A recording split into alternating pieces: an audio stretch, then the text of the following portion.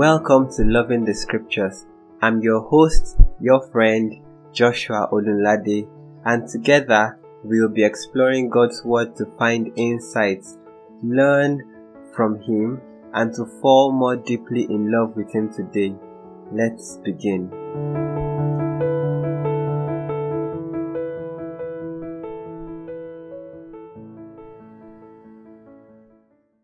Let's pray.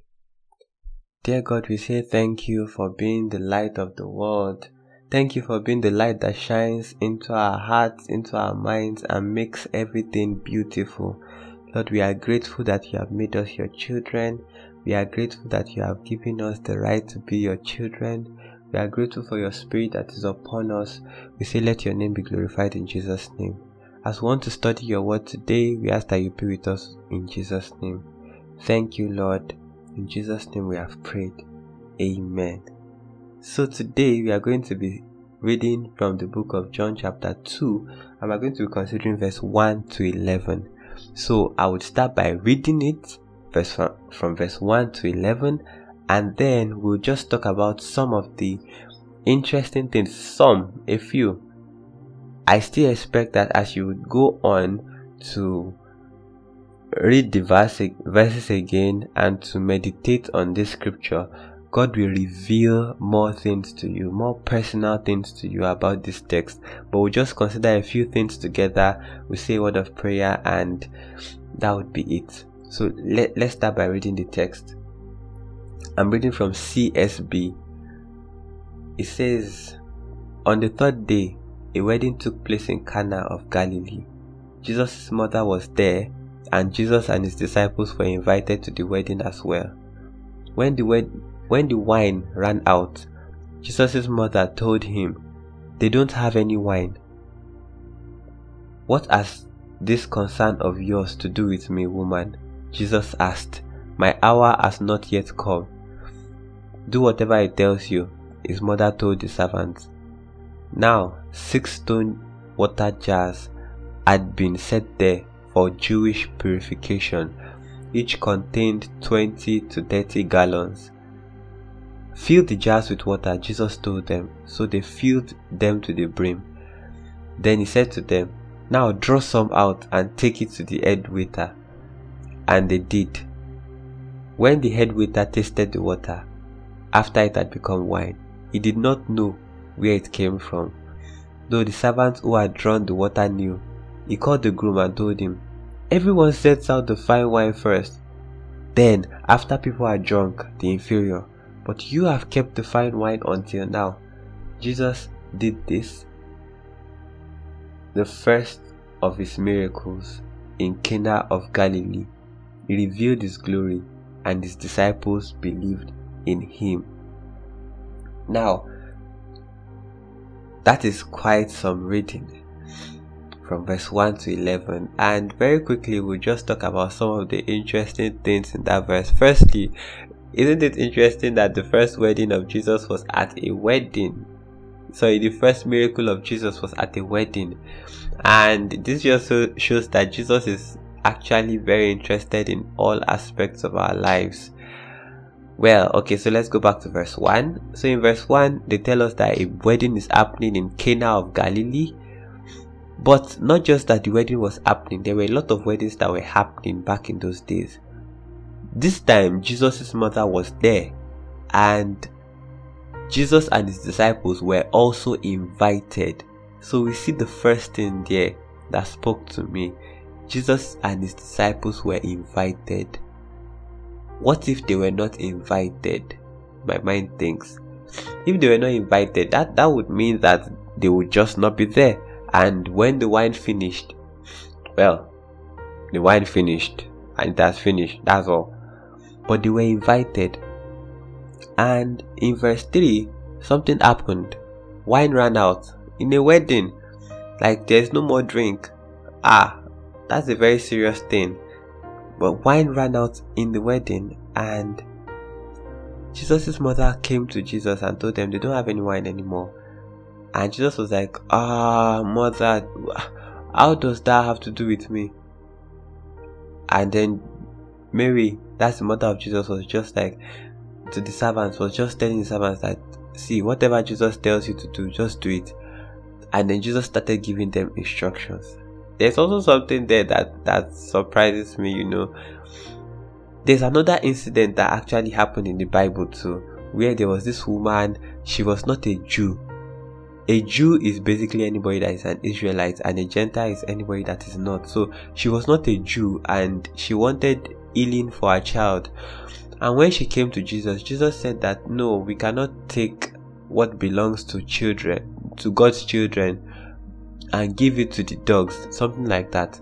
And Jesus used that to mean that, you know, you are a Gentile. Like, we cannot take what belongs to the Jews and give it to the Gentiles, something of that nature. And this woman said something powerful. She said that even the dogs, they eat crumbs that fall from the children's table. And no, Jesus was just amazed by that.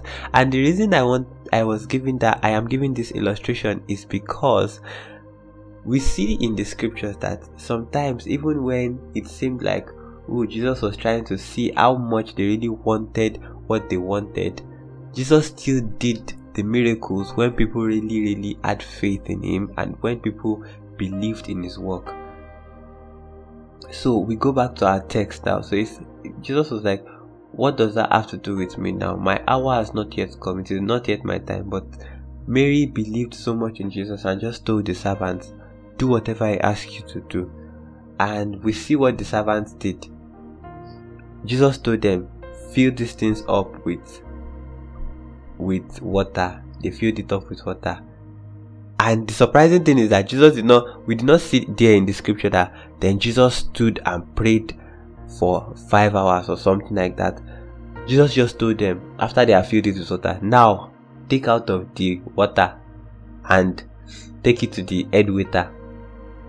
Some versions say take it to the governor of the feast.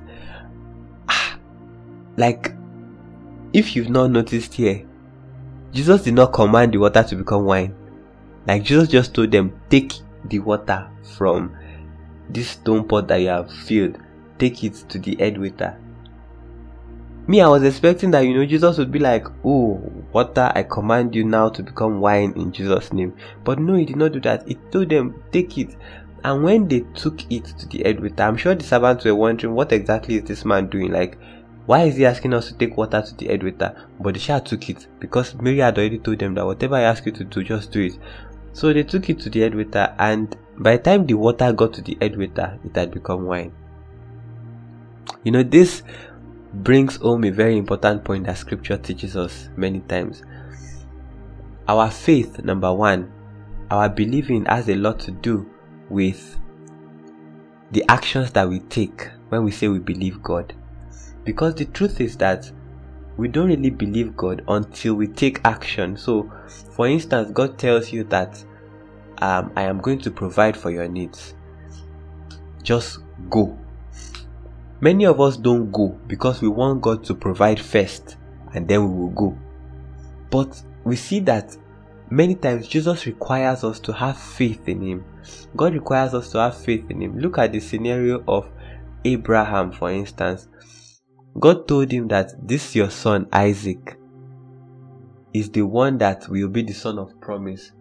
So it is by him that the promise of God to Israel will be fulfilled.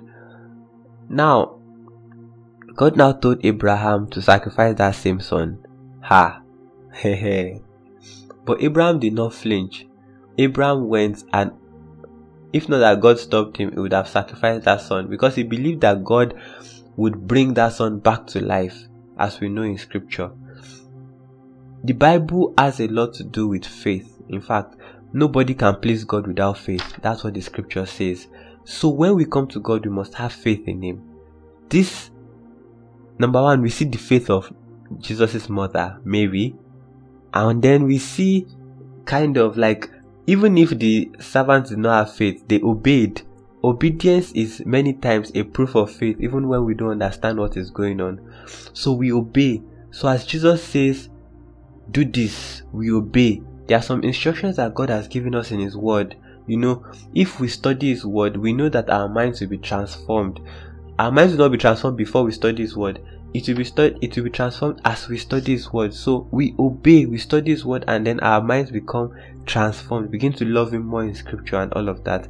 There was also that story about the lepers, where Jesus told them to go. Like, these lepers came to Jesus for healing, and then instead of Jesus to say, "Oh, you are healed," and then then they would now see that they are healed, Jesus told them that, like, you are healed, go and show yourself to the priest.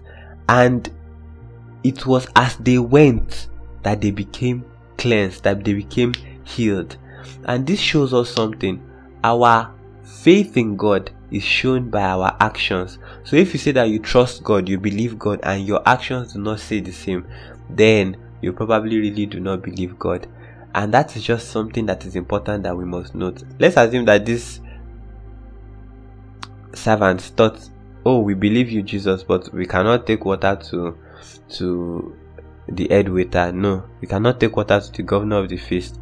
I cannot go and be looking like a fool in front of everybody."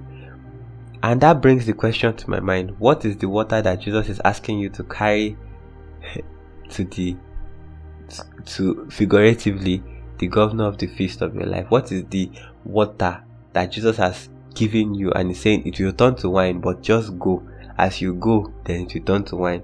What is that water, and how are you going? Like, have you drawn it and are you taking it to the head waiter, or are you waiting for it to turn to wine before you start moving? That faith is what moves us. And then I move quickly to verse 10. We see that the wine that Jesus even produced that came as a result of what Jesus did was even better than the wine that they normally make on earth. So heaven made wine is always better, by the way. But we see that the governor of the feast made that comment that, bridegroom, instead of you to have brought this one out first, you are not bringing it out last. Wow, but this is very good. And we see the effect of what that miracle did. When the disciples of Jesus saw that miracle that He did, they believed more in His name. They believed more in Him. So, I believe that you have been blessed. Please meditate on this scripture, because that is how your life will be changed. There are plenty of other things in this verse or in these verses that we have not considered. So please meditate on it and let your life be transformed. Let's say a word of prayer. Dear God, we say thank you for how you turned water into wine in today's text. We are grateful and thankful. We ask that your name will be glorified in Jesus' name. Lord, we ask that in our lives you would give us the ability to have faith in you and to go even when we have not yet seen the results, in Jesus' name. Because we trust you enough, we know that the results will come as we move. Thank you, Lord, for you have answered our prayers. In Jesus' name we have prayed. Amen.